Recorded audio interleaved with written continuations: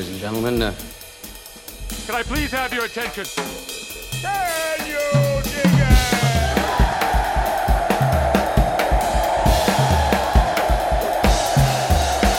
it? Greetings, dear listeners. This is Jonah Goldberg, host of the Remnant Podcast, brought to you by The Dispatch and Dispatch Media. Not only are we floor wax, we are a dessert topping. I can tell you, coming out of a lot of gloomy weather and gloomy stuff, to have one of my favorite pick-me-ups, this side of an upside-down can of Miracle Whip when the cashier isn't looking. None other than Chris Stirewalt. Chris, welcome back to the Remnant. Well, I have to say that I have been approaching Goldbergian levels of exhaustion and crisscrossing. And as I said in my dispatch column for Monday, I was like, well, the reason I'm exhausted and the reason I'm always constantly talking and going everywhere is because it's really important, right? Tell me it's really important. So I hope that I can achieve a gold jacket level of rank punditry in this podcast. I will do my level best, sir. I will do my level best. I find that, what is it, the Latin phrase, res ipsa loquitur? If you find yourself having to buck yourself up by saying into the mirror, it's worth it because it's really important, it may not be important enough to require doing that. But how'd the book tour go? How's it going? I mean, we've had a really successful book. I am surprised at how many people like this book. I think the reason is obvious, which is everybody knows that the media world stinks on ice and is horrible. And I'll put it this way: the premise that our news business is broken is not challenging to anyone, right? Everybody knows that. Solutions, some people disagree with me, but I am enormously gratified by the success of the book and enormously gratified that the Dispatch is part of my life because it gives me a good excuse at the end to get out of when people are like, well, what about solutions, Chris? I'm like, oh, is it already 12:30? I should go. Dispatch. Put it out there. It's good. This is how much we can tell that you are less of the hack that you claim you are quite often, is you have actually not given the title of your book yet. And I don't mean hack in a bad way. I could do the Tevi Troy. I could do the every 30 seconds to say the name of the book is Broken News, buy it anywhere. The name of the book is Broken News. But yeah. Oh, I got to tell you, I was on CNN recently with Jonathan Martin. Nice guy, good reporter, yada, yada. But Hampden-Sydney College graduate. But my God, he makes Tevi Troy seem like, what's Rob Long's old joke is like, how do you make an Episcopalian look at his shoes? Talk about money. Yeah. Like he makes Tevi seem like he'd be embarrassed to try to ask you to even look at his book. He mentions his book so much. It's like every third sentence, as we reported in our book, blah, blah, blah, blah. It was pretty impressive. It's a weird space. And as you point out about, I think WASPs in general, it's a challenging thing to be a hooker. I'm trying my best. I'm doing everything I can. I'm doing everything I can. Well, everyone knows I love Tevi Troy. I'm not making fun of him about this. I love Tevi Troy. I'm making fun of him in a nice way. And like, this is something like you work for years on a book. You put a lot of effort into it, and then you have to go out and you have to try and sell it. And there's nothing wrong with doing that. So. Oh no, I aspire to be more Troyish and less Stirewaltian. But speaking of Rob Long, we talked about this in a little detail in the green room, as it were. I guess I knew this or should have expected it, but you are apparently a listener of Glop, this outside podcast that I've been doing for a long time with Rob Long and John Podoretz. And you texted me Sunday morning to complain about the higher... I did not complain. Didn't complain. To express a modicum of shock that the quotient of Japanese porn content was higher than one might expect for church-going folk like yourself. I'm sure that I can find the actual text that I sent, which was, here it is. If I had known that you were going to go deep on pornography, especially Japanese pornography, with Rob Long, I would have listened sooner. So no one could say that was a complaint. But I love Glop. I only got into Glop. Rob Long is one of the funniest writers I have ever read. Yes, he is. He's great. His back of the book for National Review back in the day, Letters from Al, The Long View, some of the funniest stuff ever. Podoritz's National Treasure, and of course you are you, and I've already used up all my compliments. Yes, we're done with year. those. Yeah, I know. I mean, I stand silent. But when I found Glop, it was so great because it is truly a conversation among friends, and you and Rob getting to talk to each other because John was going to the dentist or wherever he was going that day in an Uber was a surprising delight. Yeah, no, it was weird because normally I think I mentioned, I don't know if it made it into Final Cut because that podcast tends to be edited.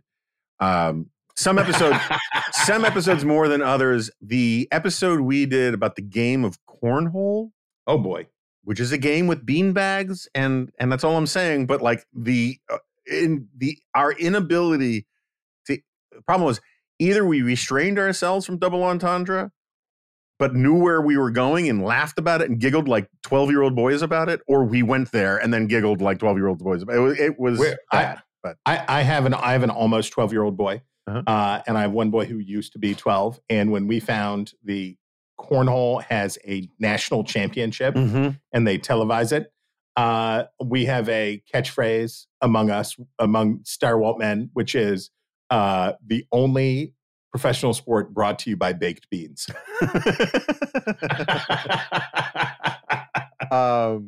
So anyway, we don't need to get deep in the weeds on this, but I should say that I have this long running joke, which I've made at several AI speeches at World Forum, about how prior to Yuval becoming a scholar at AI, he was one of the foremost Canadian porn stars in the world, which I just think is like, so I don't know why Canadian porn is such a funny concept to me. It's sort of like they're mildly contradictory concepts. But it's his super studious look. It's the slightly crinkled brow that makes that joke work. That's the other thing is like, so I found out only about 6 months ago that Yuval Levin was not only a handsome man, but a powerful man. His brother is an airline pilot. And the image of just like Yuval, but in like an airline pilot's outfit, I just think is endlessly entertaining for some reason. I don't know why, but well, I have to say I'm on a lot of planes, and very often I see the pilot and I go, "Really? Are we doing this today? Yeah. Are you doing good? Am I doing good? Like, have we made good choices here?" But if I saw Yuval Levin in an airline pilot uniform getting on a plane, I would say, "We're going to be good from here. This is going to be fun." That's right. Just as Edmund Burke said, lay down your ambitions and your tray tables. I don't know. But all right. So last night. Podcast about nothing. We're recording this on Tuesday, October 4. Late last night, after I got home from a long drive, people started texting me about the Herschel Walker situation. This guy. And speaking of porn, no, why don't I just sort of leave it to you to sort of lay out how, so to speak, how you see it? So as I understand it, Herschel Walker was accused by a woman of, I guess the word is impregnating her, and then paying for an abortion. His son seems to have not dissented from this point of view, and has denounced his father. The National Republican Senatorial Committee, and interestingly, the Mitch McConnell's, or the PAC associated with Mitch McConnell, both seem to be sticking with Herschel Walker. Herschel Walker could still win. Herschel Walker is an appallingly bad candidate on a slate of candidates across the country. J.D. Vance, Mehmet Oz, the weirdo in Arizona, and Walker specifically, who are just really expensive for Republicans, really foolish nominations for Republicans who, like, it's a good year for Republicans. As our colleague, the artist formerly known as Ala Pundit, whose name is Nick Cataggio. As Nick Cataggio pointed out, it's still a good year for Republicans, right? It's a midterm year, which is favorable to Republicans. That's true. The issue set favors Republicans. That stuff's all good. But man, when you look at the Senate, what a bunch of dummies these Republicans are. They didn't have to have Herschel Walker as their nominee. They could have had just some dude or some gal. They could have just had some person in a blue suit who would be 10 points up on Raphael Warnock. When you look at Brian Kemp's numbers over the very terrible Stacey Abrams, you see it. It's obvious. This is a good Republican year. It's still a Republican state. Why did they have to have Herschel Walker? It's just nuts. It makes no sense. It makes no sense using like Earth logic and thinking like, like they should pick the candidate who has the best shot of winning and who's a reasonable Republican. Like all of that stuff like you're right. It makes no sense according to those terms. But we know sort of why this happened. This is part of the grander, why we can't have nice things kind of thing, right? And I do want to say, just you feel free to. I very, very much doubt you'll dissent, but I do think it's just worth saying that it's always a tragedy when kids, for whatever reason, feel like they have to denounce their parents. Totally. And the kid could be 100% right. He could be 50% right. He could be 0% right. It doesn't matter. The fact that you're in a situation where a son is essentially denouncing his father, that is prima facie evidence of a tragedy somewhere. And when the Conway's daughter had to call them out in public, when you get to those, and I don't know what my children will eventually have to denounce me over, but I rue the day. No, I'm kidding. The harm that you see, you and I don't have to do what we do for a living, right? It exposes us to a lot of stuff, and it exposes our families to lots of stuff that, it's not cool. And we have to do that balancing test all the time. Like, is this worth it? Is it good? But when you see somebody like that who runs, no, don't run. Don't do that to your family. You've done enough to your family. Like, leave them alone. It's really saddening because anyone could have run. Anyone could beat Raphael Warnock. There is not a current or former, like Jack Kingston. Right. Would be 10 points up on Raphael Warnock, and it's just sad. So, but one of the reasons I bring this up is that there was, in the Atlanta Journal-Constitution, there was an anonymous Republican, quote, Republican close to the Walker campaign. Oh, boy. Saying, in effect, this kid is really troubled. No one should listen to him. And if Walker loses, it's now all because of his son. No. Yeah. And the thing about it that first of all, like, I think is gross on all sorts of levels, right? And like the idea that Herschel Walker hasn't distancing himself from his son. Well, yeah, or sought out the person who gave this quote and said, "Don't be talking about how my son is troubled," and like this is why it's automatically a tragedy. But also just on the merits, the son says, "My dad was a terrible absentee father, and it messed up the whole family." And then the response from, Walker world is, this kid's really messed up. As a matter of logic, that's not a defense, right? There was a Trump cabinet secretary who became embroiled in a scandal, and I mistakenly agreed to speak to him off the record. And he was talking about his situation and how unfair the coverage was and how so-and-so and so-and-so.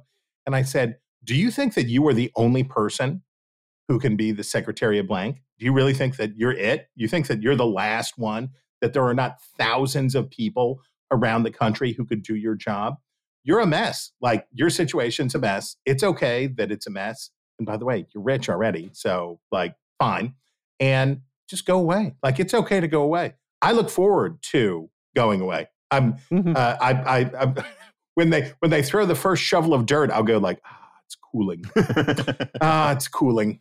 But so, all right. So the thing that I thought was most fascinating about this Walker thing, and I promise we'll get off of it, but there was an explosion of sort of MAGA voices, Trump aligned voices, who wanted to say that this was all Mitch McConnell's doing. What? Yeah. And that's a good one. And well, but that's the thing. It's like, so Mitch McConnell and David French, and I'm sure there are a few others, but like, I have no problem with people disagreeing with Mitch McConnell or criticizing Mitch McConnell. I have no problem with people disagreeing with or criticizing David French. But there's something about those two guys that illuminate brokenness inside of the people who accuse them of being, monsters or broken or whatever. And I find the MAGA upset, like, it's funny.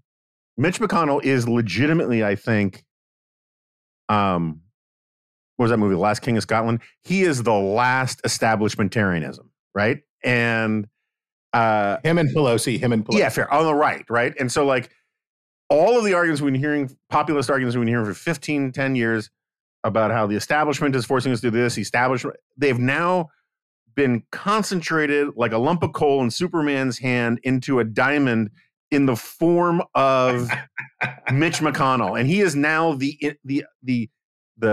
anthropomorphization, the incarnation, the apotheosis of all establishment conspiracy theories within the Republican Party. And fortunately, he's cool with that for him. Yeah, fortunately, for him, he wears it well. Yeah. But like, can we just can we agree that Mitch McConnell wants to be majority leader, and that's like 90% of why he does anything? I'm going to betray some confidences in the story I'm about to tell you, but Don Stewart, Stu, who was McConnell's communications director, I don't think he will object to me saying the following, and if he does, I apologize, and next dinner is on me. But once told a reporter, "Are you asking me how the majority leader feels about something?" Which is like, I don't know Mitch McConnell. I don't know him, and I don't know how he feels about stuff, except for the fact that he really likes University of Louisville. Mm-hmm.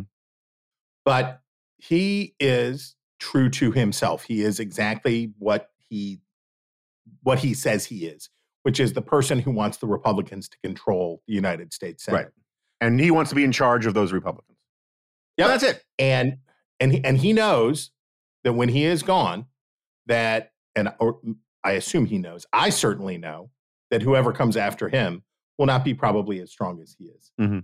And I say this with respect for John Cornyn. I say it with respect for John Thune.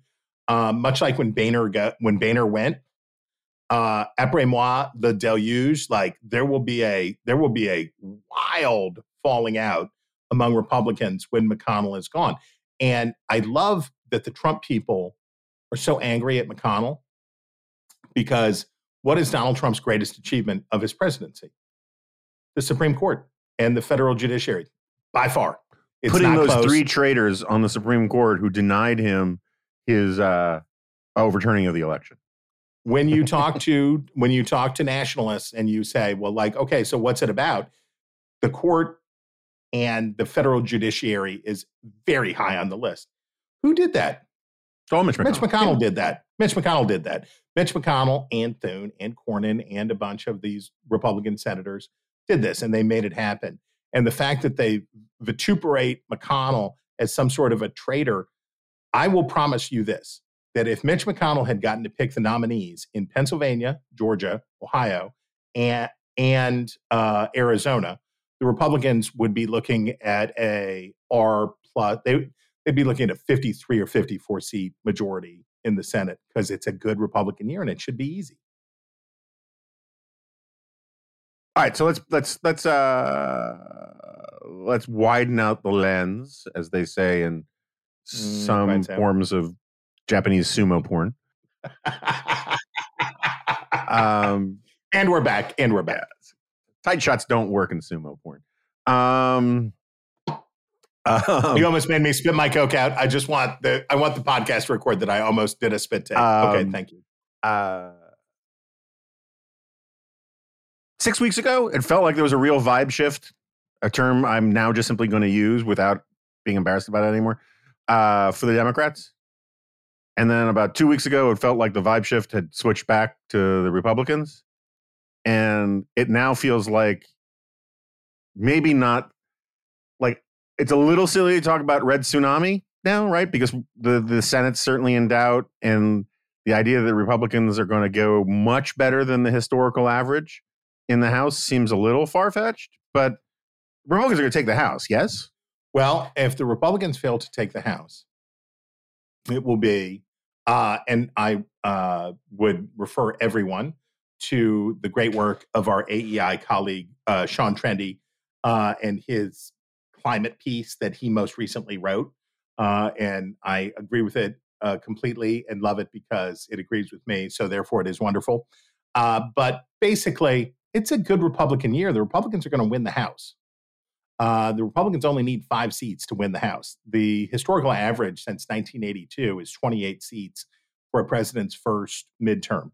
That's normal. Joe Biden has surged in popularity only to be unpopular, right? Like nearly unpopular now. Exactly. He has basically caught up to his party's overall popularity in the low 40s. When you look at Texas, when you look at California, you look at New Jersey, you look at Pennsylvania, there's just a bunch of seats out there that Republicans are going to win. There's just a bunch of seats that Republicans are going to win. And if Republicans fail to take the House, well, maybe I'll put it this way. If Republicans fail to take the House and they still entertain Donald Trump as a human, as an idea, then it's a sickness. Like, it's beyond just a weirdness, and it's become a real sickness. But I think they'll take the House, and I think my current number is 15 plus 15, which gives them a majority about the size that Democrats do now. I think it's more likely that Republicans end up taking the Senate by 1. I think they probably end up trading a seat, Pennsylvania for Nevada. Catherine Cortez Masto is in serious trouble, and Nevada, for a lot of reasons. So I like maybe they just trade one and it stays the same. But I think that the R's will probably pick up one someplace else. I don't know where it is, but that's how it is when you have a good year. You win the ones that you don't expect. Herschel Walker, woof. I'll put it this way. If the Republicans do not have the Senate majority next year, they will get to blame Donald Trump in Georgia yet again. They will get to one more time say, it was Trump and it was Georgia, because that's such a free seat. That's such a winnable seat. Raphael Warnock is just such a bad incumbent. There's no excuse for Republicans not winning that seat. So, I was out early on this argument, which is now conventional wisdom, as most of the brilliant insights I come up with eventually become. Pearls, comma, swine. That Dobbs was helpful to Democrats. I mean, fundraising, definitely helpful to Democrats, but helpful to Democrats in terms of actual votes, less because of the abortion backlash, but because, there's that thermostatic tendency where it's the reason why the party out of power does well in midterms in the first term of a president is like one of the last not iron, but like very strong oak rules of American politics. I mean, since 1862, it's only happened 3 times where a party out of power didn't. We like divided government. And the whole point, my whole argument is that the reason why this is such a strong correlation is that when you're the party out of power, you get to be all things to all people. You're in the backseat driver. You get to say, if I were driving, we wouldn't be going this direction, and yada, yada, yada. And the Dobbs thing all of a sudden made it feel like, wait a second, Republicans are actually kind of in the driver's seat here. And they're making changes, and it opened a window, along with Trump's Mar-a-Lago stuff, to make the election more of a choice than just a referendum on Biden. So I still believe that's true, but it feels like things are snapping back a little bit. Do you see much of the sort of abortion rights wave that virtually every television show in the mainstream media insisted was going to be the immediate result of this? People who care about the FBI's visit or raid, or however one phrases what happened at the former president's country club in Florida. People who care about that are non-persuadable voters. People who know about that, in fact, are non-persuadable voters. People who know about Letitia James's lawsuit against Donald Trump are non-persuadable voters. So basically, there's these are the thirds of American political life. People who will never vote for Democrats, people who will never vote for Republicans, and people who are somewhere between the two. It doesn't make them, a lot of them are not independents. A lot of them are registered with one party or the other, or affiliate with one party or the other. But they will sometimes vote, Democrats who will sometimes vote for a Republican, and Republicans who will sometimes vote for a Democrat. And then you squeeze into the middle where it's genuine toss-ups, right? And these are the unicorns because they're likely voters who are not highly opinionated, right? They're likely voters who are persuadable. And these people are the ones that we spend hundreds of billions of dollars every election cycle to say, like, if I could find an issue, I know you're going to vote. I could find an issue that would just move you this way or that way just a little bit. We're headed for another super high turnout election. We've had the two highest turnout elections in American history in 2018 and 2020, which is bad news. Mm-hmm. It's the higher the turnout, the worse the country. If you feel like you really, really have to go, and I say this with love, and as a person who has devoted my entire professional life to electoral politics, if you really care about the 2022 midterm elections, like reassess, reassess your choices. I do. I'm paid to do it. This is my job. But if you really do, like, come on. So we are in a excruciatingly high turnout phase.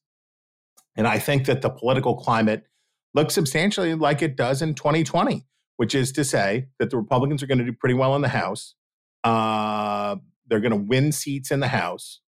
And on the Senate level, you know, they could have won. They could have won it all easily, and they won't because Democrats are just really tuned up. When you look at the results of the Kansas referendum on abortion, there were 220,000 people who showed up to vote in Kansas who were not registered in either party, and they came out to vote in a primary.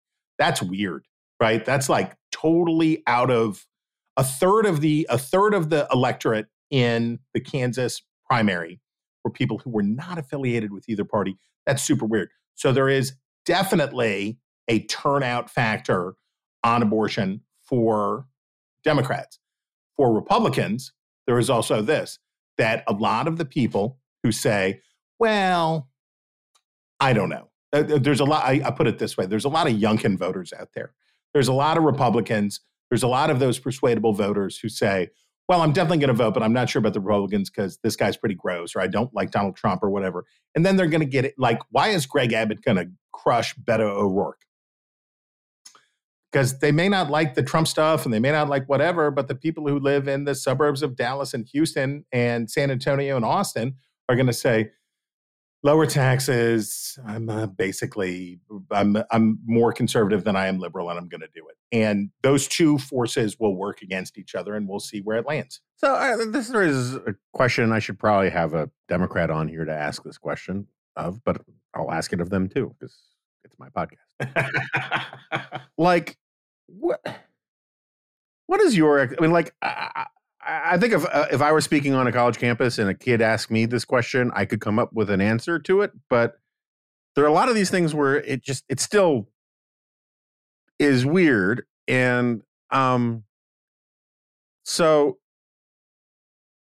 Beto O'Rourke is somewhere between the kind of guy who runs a used bookstore and yells at you for your bad book choices, and like a Presbyterian youth minister who actually wants to go easy, who wants to go on Dances with the Stars or something, right? He has a vibe that makes me feel unsafe, and that makes people feel, and that he is determined to prove how much he cares more about the things he thinks you don't care enough about, and white supremacy, and he's a left-wing guy, right? And he wears it on his sleeve.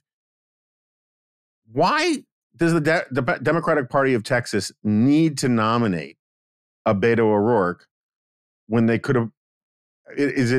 Are the incentives such throughout, even in the state of Texas, that finding, I don't know, some Lloyd Benson, Sam Nunn type is entirely impossible, right? I mean, like, you would think, just in terms of just raw political ambition and those kinds of incentives, the kind of attention that a moderate Democrat who actually picks some fights with his own base, right? A Joe Manchin for Texas. Why is there no Rahm Emanuel going around saying, why don't we find Democrats who could be actually competitive in this state? Why does that happen so little anymore? I have my answers, but what is your basic answer to that? Well, my colleague Leland Vittert asked the question of Beto O'Rourke after the debate, whatever night that was last week. Time is a flat circle. Which Beto O'Rourke is running this time? Is it the guy who drove to Washington with Will Hurd, talking about bipartisanship? Is it the guy who ran against Ted Cruz in 2018? Is it the take your AR-15 running for the Democratic nomination? Or this guy? Which Beto O'Rourke is this version? And it was a good question. I think there is why did California Republicans nominate Larry Elder to be their kid, right? Okay. So when you're a minority party, you are beholden to kooks, kookism, because they're the ones who show up to the meetings. They're the ones who show up and they're the people who show up at the primaries, right? Yeah. And whatever time I'm allowed to, I will denounce America's primary electoral system at length. But that's what you get, right? And the more of a minority party you are, the worse you're. So Texas is not that Republican, but it is inelastically Republican. Texas and Minnesota are very much alike, which is Minnesota's not that Democratic. As a matter of fact, within the next decade, or certainly the next 20 years, Minnesota will be a Republican state. It will flip over. It's getting older and whiter. And as it gets older and whiter, it will be more Republican. Texas and Minnesota are alike, though, that they're not that much the way that they are, but there's no elasticity.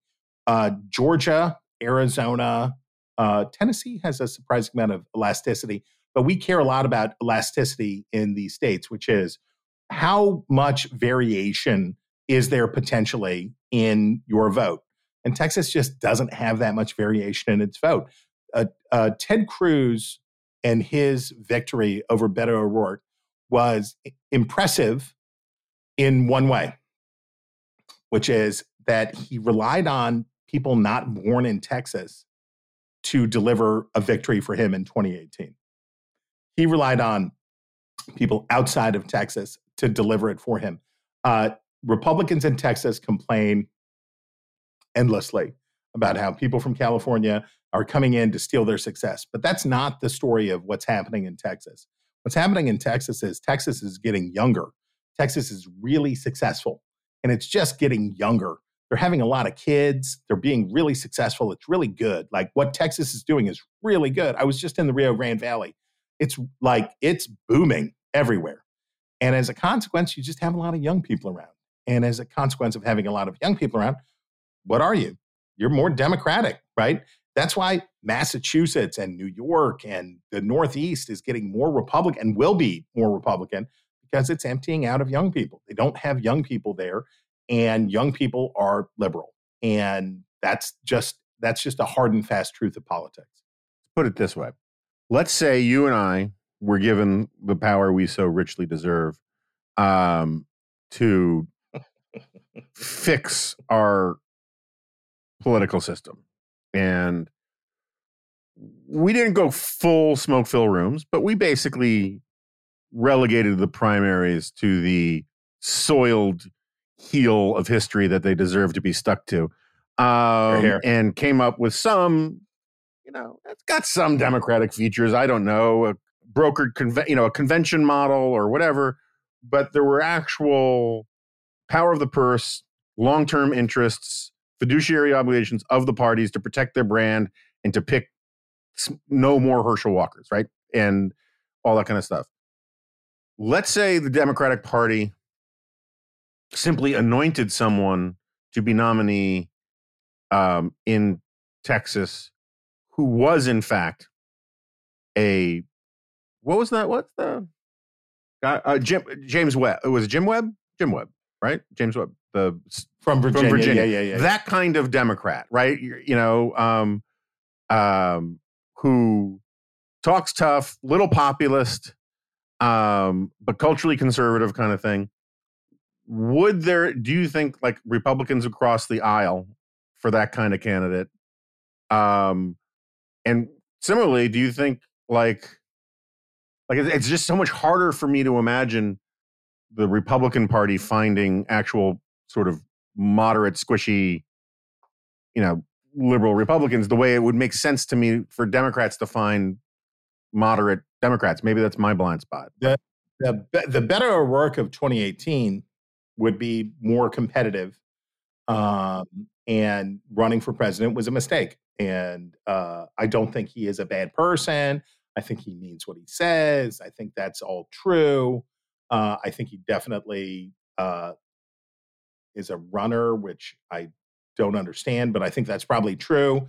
But running for president in 2020 took him out of the good space, right? He went into the bad space in order to suck up to progressive voters who, as it turns out, there weren't that as many of them as they thought there were. And now he's back running for governor of Texas. And I'm glad he's running for governor of Texas, and he should have done that and not been running for president the first time. But he took positions to seek a Democratic nomination. And I don't mean that they're insincere, but he took positions that are very hard to take back to Texas. And part of the reason that I am always talking about more local, and that the answer, like our worship of the presidency and our obsession over the presidency is debilitating to our republic in a lot of ways. We really harm ourselves with this idea of culture war avatars, and that we're going to have somebody who will be president that will make all the good things happen and make the bad people go away. And Beto O'Rourke got sucked into that. Beto O'Rourke is a talented politician. And I don't know, if you're a Democrat, he might make a great governor of Texas. I don't know. But he had to run for president. Remember that picture of him on Vanity Fair with the sad dog? Mm-hmm, mm-hmm. That dog was so sad. And the dog was right to be sad. The dog was right to be sad. That was not a good idea, right? Like the whole thing wasn't a good idea. But Democrats have a whole thing. And Barack Obama and John Kennedy are proof of concept, which is they want to find a young person who is ideological and who sounds right and makes them feel good, and then they can go on the journey with them. And he fell victim to that. But more broadly, we basically live in a parliamentary system. We have a parliamentary system electorate without a parliamentary system, right? I mean, people now vote. The number of states where the vote for Senate and House versus president, people vote unified ticket now more and more everywhere, right? I'm just trying to figure out a way to break that, because I think that's sort of part of the problem. Like Herschel Walker,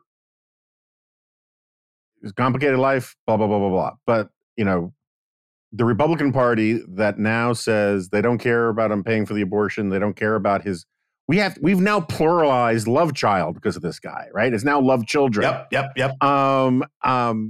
Like the idea that you have to vote, like it is a dangerous place to be. I hate all popular front politics, right? The idea that you have to vote for Mastriano, right?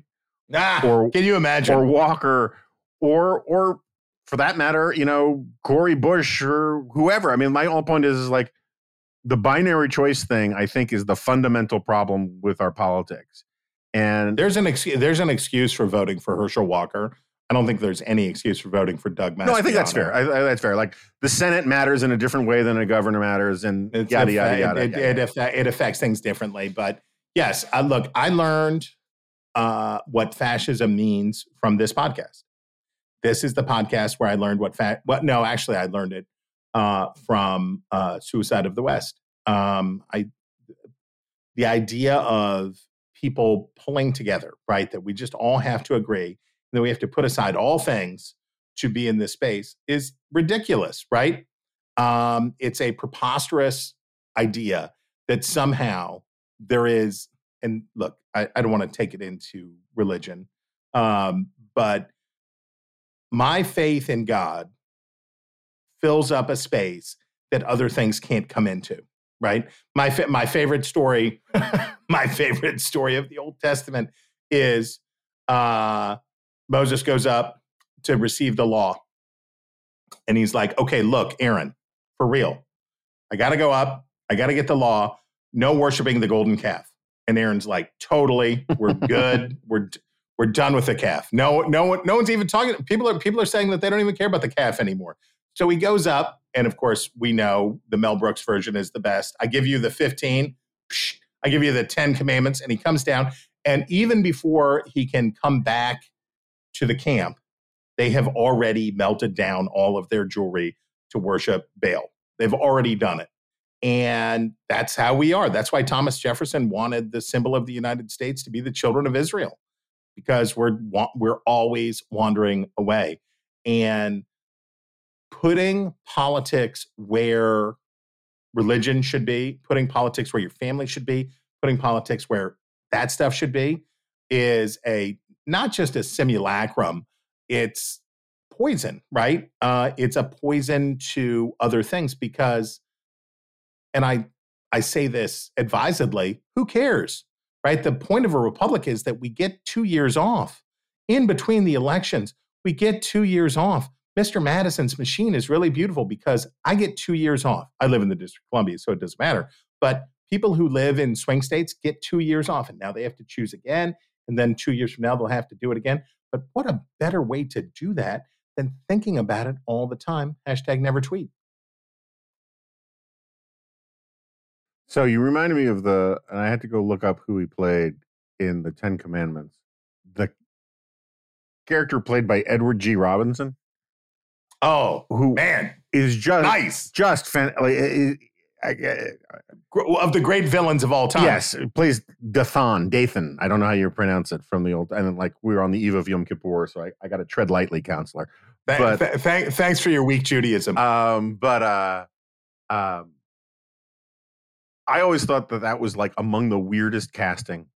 Well, it's because I always saw him as like either a mobster or a cop or Chief Wiggum, and like have him like dressed up in his like Israelite with the robes garb was just kind of weird, Yeah, look, I agree, but like with the problem with the cult of unity and we're all have to all be in it together kind of stuff.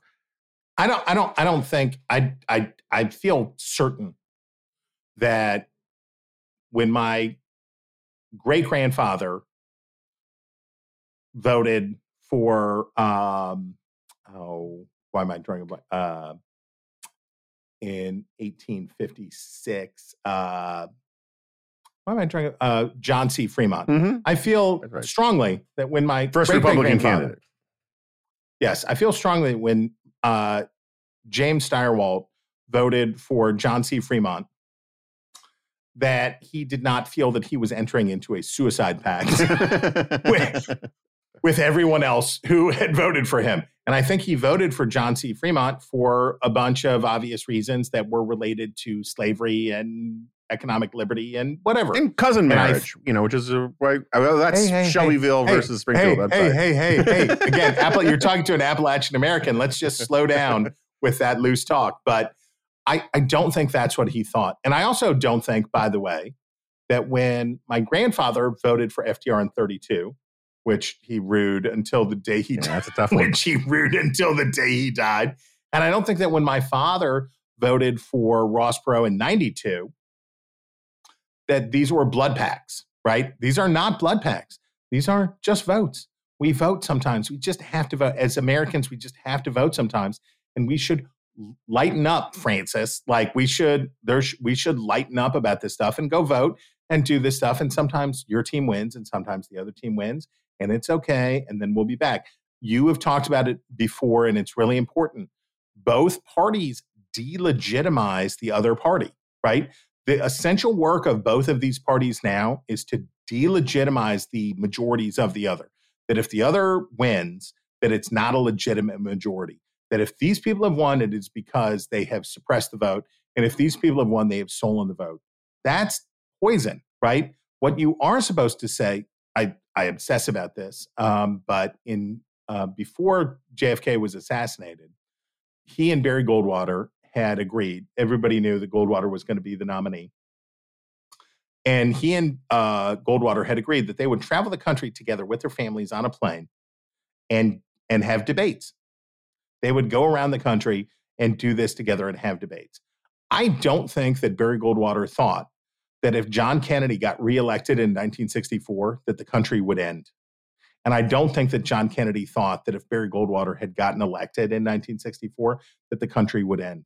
And the apocalyptic tone and presence in our politics, again, this is what I do. Like, this is my favorite thing. This horse race politics BS is like my jam. And when I see people making a religion out of it, it's really disquieting. It's really wrong. They should not. Yeah, so it's funny. At the beginning, when we were still talking about the book tour stuff, I was going to ask you whether you got a question that you hadn't heard before that kind of surprised you, that took you off guard. And I'll let you think about that for a second, because maybe you didn't, but whatever. Because the one I wanted to bring up actually came, and this is a shout out to regular listener, Kevin Holtzberry's daughter, this friend of mine. We were in Ohio and at a book event, and his 12-year-old daughter, who I'm going to be working for or dead by her hand when she grows up, very impressive little girl. She responds to something I had said, where I'd said, I'd sort of name check Yasha Monk and these various studies that they do, and how partisan identity is now a better predictor of behavior and attitudes than race, gender, or ethnicity, and how screwed up that is, and how novel that is in political science. And she gets up and she does this emperor, damn kid points out the emperor has no clothes question, where she says, isn't that better? Wouldn't you rather live in a country where people judged you by the political groups you joined, rather than simply because you were born of a different race? And it kind of knocked me back on my heels. It was a really great question. And I've had to sort of, grapple with it and think about it. And the reason why it's a great question is because it's that partisan identity is now like an ethnicity or a religion, right? It is not. This is not an improvement. It is a degrading of. We can control for it. So we can take the survey data and we can control for everything and get the same answers. Partisanship is filling in for so much of the other stuff, right? One of the best things about white people in America was that for a long time they didn't think of themselves as white or different.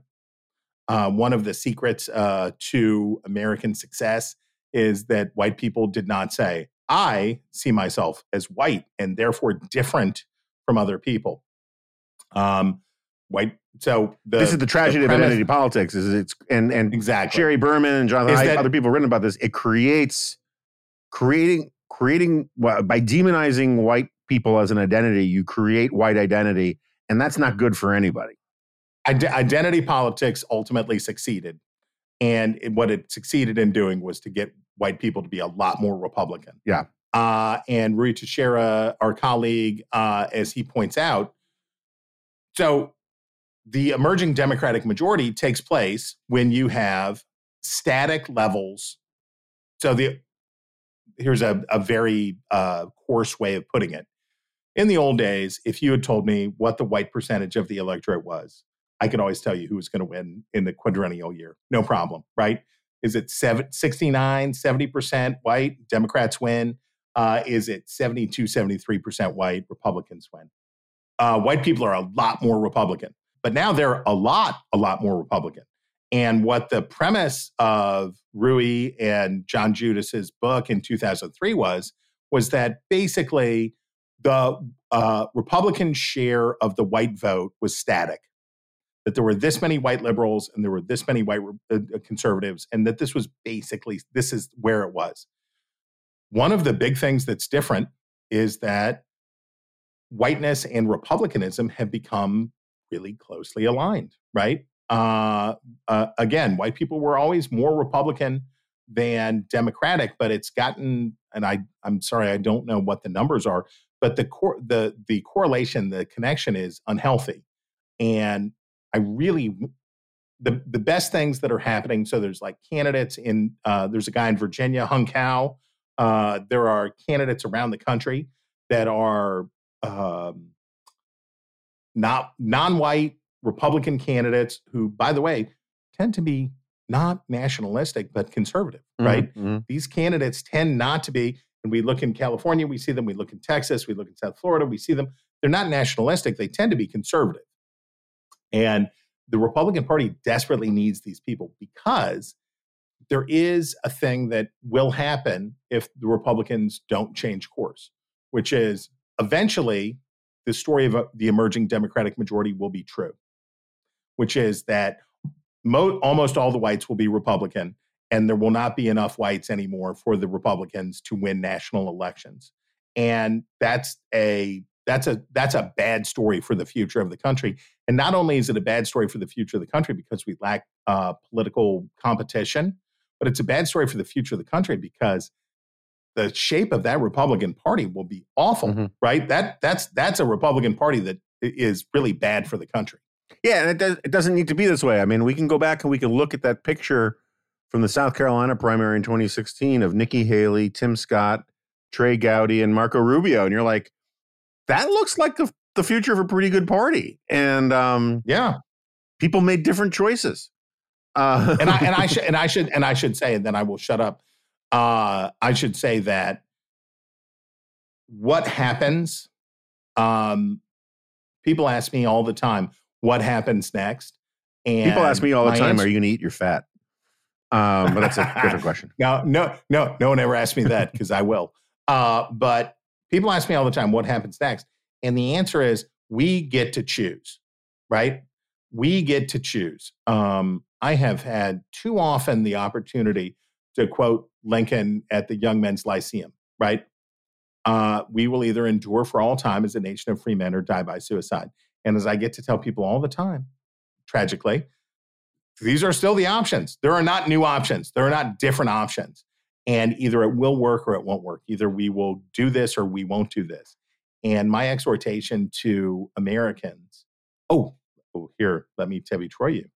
And the point of broken news, available at great booksellers near you.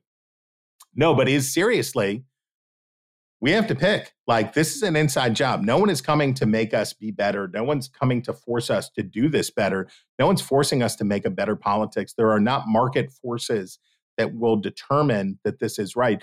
This is a soul choice. This is a heart choice. This is a thing that we pick. Yeah. I mean, look, I regret the title Suicide of the West, but the suicide part was the point. There's a choice. Like, suicide's a choice. And I'm not trying to make light of people with mental, issues and all that, anything like that. But it was sort of a little bit of a callback to Charles Krauthammer's point about decline as a choice. And yes. You can, it's weird. I have lots of criticism of Scent of a Woman, the movie. Not the Scent of Women. The All movie right, let's Scent of go. Women. Let's go. I'm ready to fight. Well, mostly because Al Pacino decided to go back to overacting school, and but his speech at the end, which where he talks about, I always knew what the right course was, but I didn't take it because it was too damn hard. Like, this is my great frustration with so much of American politics right now, is that the overwhelming majority of people, I think, in both the Democratic and Republican Party, know what the basic right choices for our politics. They just don't have pardon my French, the balls to actually make the hard. Mark Leibovich, his new book and his previous book speaks to this, which is they're in on the joke, right? Well, I know. Like, who should be the Liz Truss's experience in the UK? Dear Kevin McCarthy, get ready. Get ready for the humiliations. Get ready for the series of humiliations that you will suffer at the hands of these people who you so desperately wanted to lead.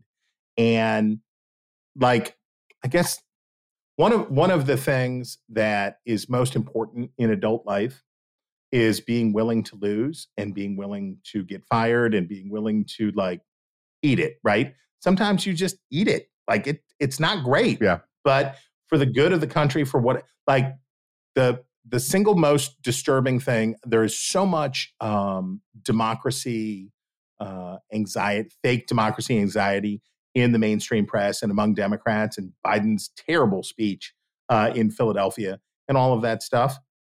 But what's the big problem in the Republican Party today? Not accepting outcomes of elections. That's the big problem. What's the most important election? The next election. That's what the most important election is. Because if you lost this one, we get to come back and have another election next time. So relax, and we'll come back next time and we'll try it again, and we'll see if it doesn't work better this time. But these annihilation, the eschatology of American politics today is it's not sustainable. Yeah, I mean, it's like the other day where Trump said in some rally that we will never have another fair election again. Like, I keep trying to like figure out the right analogy for this, but it's sort of like I think the party we're going around the horn a million times. The party should be stronger, weak parties, strong partisanship, yeah, all that kind of stuff, right? We believe on all that, but like the investment, the long term reliance interest, to use a legal term, for the Democratic and Republican, for the Republican and Democratic Party to have people believe that elections work and are fair it's like binding Burger King, Chick-fil-A, and McDonald's together as a united front against the forces of veganism, right? I mean, like none of this works if people don't think elections are fair, right? And aren't real. And yet both parties, whether it's Stacey Abrams, I mean, look, Republican Party's worse. There's asymmetry here. Republican Party's worse because Trump is worse. But like the Democratic Party has been going on about voter suppression and all this stuff for a very long time. Republican Party has been obsessed with voter fraud stuff for a very long time, but now they're in overdrive. And if the Republican and Democratic Party were actually run by somebody who put the long-term interests of party politics itself front and center, they would do something about this. But there's no incentive structure for it. Because you've given me such a generous opportunity to talk about the primary system, I'll be brief. I will not have the next 20-minute harangue about the part of the way that these parties choose nominees. But I will just point out again that the Democratic nominee for president in 1968 won 0 primaries. Primaries are new, primaries are bad, and primaries have terrible incentive structures. It's a 45-year experiment that has failed wildly. It has failed wildly. There was a great piece in the New York Times talking about gerrymandering. And David Leonhardt is the person who I most often go, oh, that's good. Then I'm like, oh, oh, you're so wrong. Oh my Mhm. gosh. Like he is like, I got it, and then misses. And what he didn't point out in this great piece was what's wrong with the primary system? Bad candidates. That's what's wrong with the primary system. Our primary system produces terrible candidates that are not useful and not good for the republic. That's true, right? I resent both of these parties and the way that they choose these nominees, because the way that they choose these nominees is bad for the country. I don't care. I don't care how you vote. Everybody ought to vote however they want. I could care less. Again, District of Columbia resident, fine. But the way that these primaries are arranged provides the worst kind of incentive structure for these people to pander. And like, I find Ron DeSantis so fascinating because he is Trump on purpose, right? So he says, okay, so I need to do this much culture war stuff to hide the stuff that I'm doing in Florida. I was talking to a guy who, well, whatever, person who knows. And I said, well, are you like, how do you feel about DeSantis? And he says, actually, I got to say, been really successful. What he's done on schools, what he's done on tech, like it's really impressive. And the way he gets away with it is boob bait for Bubbas. And our primary system basically says to a guy like Ron DeSantis, okay, how do I cheat this system? And the way I cheat the system is by stoking culture wars and creating anger between people to scam my way through this. Those are the wrong incentives. So, like, you say you're against smoke-filled rooms. I am for the smoke-filled rooms. Please bring back smoke-filled rooms. I would be perfectly happy with them. I'm just thinking about in the realm of the possible of like you need to at least have some semblance of more of a democratic mechanism to something to get people to accept the reform. But I'd be okay with the smoke-filled room. I mean, I absolutely would. And we are going through a phase where people are trying out, as we've seen in Alaska, as we've seen in Maine, as we've seen in a bunch of places. People are trying out now the possibility of what about ranked choice? What about first pass? Like people are trying, and I do think that we are in an era much like the mid 1970s, where we're having to reassess our political norms and how we do them. Thank God. Yeah, I just at the. I agree. There are some people who are trying, but they tend not to be the people really in charge of anything. And remember when Homer runs for sanitation commissioner in The Simpsons? And we're picking up where our dogs are pooping in our own, and we're cleaning it up after them. Right. He says, people, there are dogs going to the bathroom in our own homes, and we have to pick it up. Did we lose a war or something? But the motto for his campaign was, let someone else do it. And that should be the GOP. That should be Trump 2024. Yeah, it's Trump 2024. It's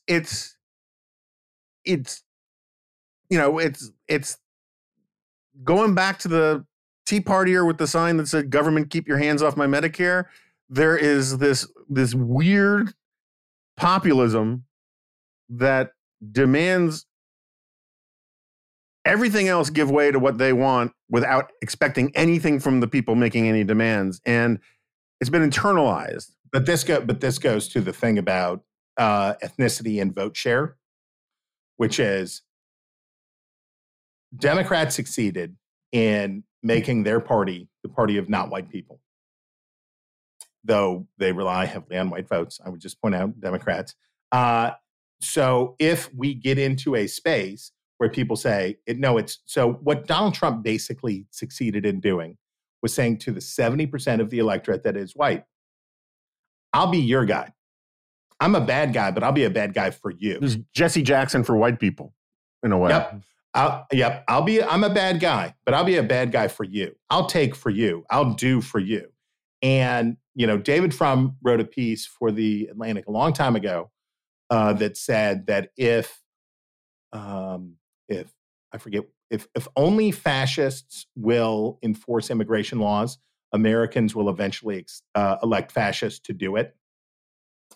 And we are the crisis, to use an overused term, but the crisis in American political life today is, for Republicans, to calm down and for white voters to quit thinking of themselves as an afflicted minority or in some trouble, but instead to say, the country's doing really well, right? Like both, the alarming thing in my politics today is that I live in, you've heard me say this many times before, the single most radical statement I can make in public life in many circles today is that I am alive at the best place at the best time in human history.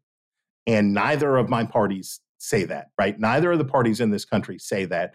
And what they both say is that we are on the looming cliff of disaster and decline, and it's a catastrophe.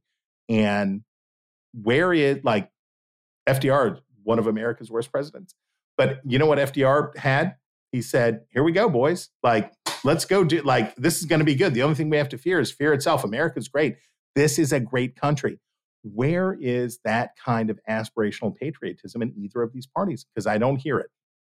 No, I agree. It's Harumph.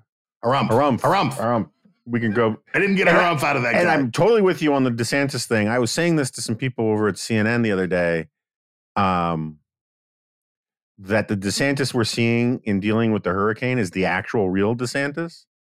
Because all of the mainstream media assumptions think, oh, he's this culture warring demagogue, because that's what they pay attention to. But the reality is, he's actually kind of, and this is not like, and it's funny, people think this is like this profound defense, when in fact you could see it as actually a very cynical indictment of the guy, because he knows better, right? But he feels like he's got to do this stuff. But I think he approaches culture war stuff from almost like a Mitch Daniels kind of wonkery. And he takes these positions because he studies them and he says, you know what would play really well if I did this to Disney. And it's kind of brilliant. I think he's less ethical than Mitch Daniels. Yeah. I'm just talking about intellectual focus on the wonkishness part. Yeah. But I think that Ron DeSantis, do you know what he did when he was in the Navy, when he was in Iraq? His job was to give briefings to troops going out to kill people and break things about what the rules of engagement were. So he was a proactive JAG lawyer. So he would be in a room with these guys, and I recommend very, very highly the piece in the New Yorker, Dexter Filkins' amazing write-up of DeSantis. And his job was to go in the room with these guys, these Marines who are getting ready to go out and do the stuff, right? Like the scary stuff. And I'm sure David French could speak to some of this.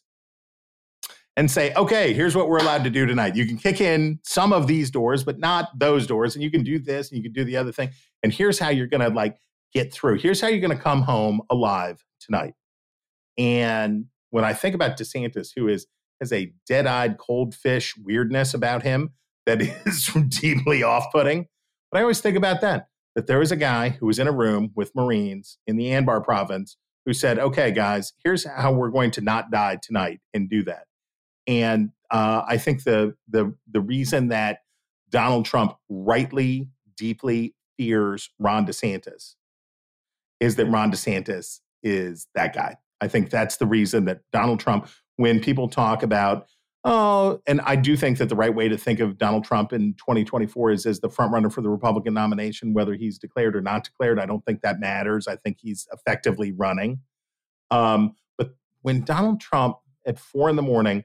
is pacing around thinking of who is awake that he could call on the phone to bother. The reason that Ron DeSantis gives him problems is that Ron DeSantis, just as you say, is able to order his passions in that way, in a very intentional, ordered fashion where it's like, well, if what we have to do is have a big fight with the Walt Disney Company over or Florida's incredibly stupid social media bill, where it's like, fine, if I do that, but I get to have more school choice, done. No, that's right. I mean, in a weird way, and I feel guilty even making the comparison, because I think you're right. Like Mitch Daniels is more ethical dude, but I wish I lived in a country virtuous enough to have Mitch Daniels as its president. But George H.W. Bush running in 1988, he did all sorts of stuff you knew he didn't like doing about the pledge and about the ACLU and all of that. And that was a deviation from the actual incredibly decent, honorable man who understood that politics sometimes was ugly and gross and you have to do ugly and gross things. And I think DeSantis is much more like that. And I think that there are a lot of people on the right and the left. I mean, the weird thing about our politics today is so many people on the right and the left see the world the same way. They just score it good or evil. Yes. Right? Yes, But they see the same DeSantis, they see the same Trump. They just think the bugs are features and the features are bugs, depending on whether they have an R or a D after their name. But anyway. I will take us back to where we started and say that all of worship, we all worship. So everybody, there is real atheism, but we all worship something, right? We all choose our idols, and you get to pick. And the thing about being a grown-up is that you get to choose where you put your worship. And this is why am I drawing a blank on his name? His commencement address was "This is water." He is a great novelist who took his life by his own hand. Oh, I don't know why. Yeah. I don't know why I can't remember his name right now, but I'm sorry. But his, I would recommend everyone to look up his speech. It was a commencement address at Kenyon College in like 2003 or 2004. Everyone worships, right? But the thing about being an adult is we get to pick, we get to choose. And politics creeps into that space too easily, right? It is only too easy that politics creeps into the space where rightful worship belongs. I understand that most people, or a lot of people, don't think that a Nazarene son of a day laborer is the son of God. I got it. Like I get why that is a push for some people, but I also know that worshiping the God of Abraham is an important starting place for the ordering of my passions. If you allow, when we saw in 2016, the number of people who identified themselves as evangelicals who didn't go to church and the rise of those individuals, that's politics where God's supposed to be. And you don't have to worship God. You don't have to believe what I believe, but you should at least know that politics is a bad replacement for this stuff. And with that, caution against immunizing the eschaton. We shall call it a day. Christopher Starwell, thank you for doing this. Thank you for having me. I'll pick up my gold jacket later on. Okay, so Brother Starwalt has left the studio, and it was good to catch up with him. I'm sorry if I sound melancholy. I'm a little under the weather. It's been was a long, complicated weekend for a bunch of reasons. And just so people know, because tomorrow is Yom Kippur, I'm not going to be recording The Remnant. I will figure it out. Either we'll be a day late and we'll have a guest, later in the week, or we will have someone substitute for me, or I'll just do a particularly long, self-indulgent solo Remnant at the end of the week. But just so you know, that's the situation. And I know I am not the most observant Jew in the world, but I try to obey some of the forms. And other than that, if you're interested in coming to the Naples thing and you can swing it financially, that would be awesome. It's starting to shape up into something real and kind of special. We'll put a link to it in the show notes. And I got to hop now and go deal with a whole bunch of things and try and write a G file before sundown. So there's that too. So thanks for listening, and I will see you next time. We have looked into it, and no, you will not, because this is a podcast.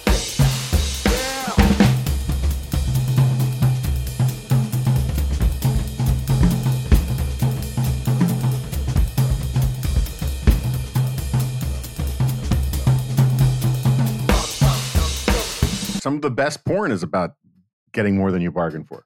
So I guess, are we actually recording it, Dom? I guess we're recording. Look at that. Okay.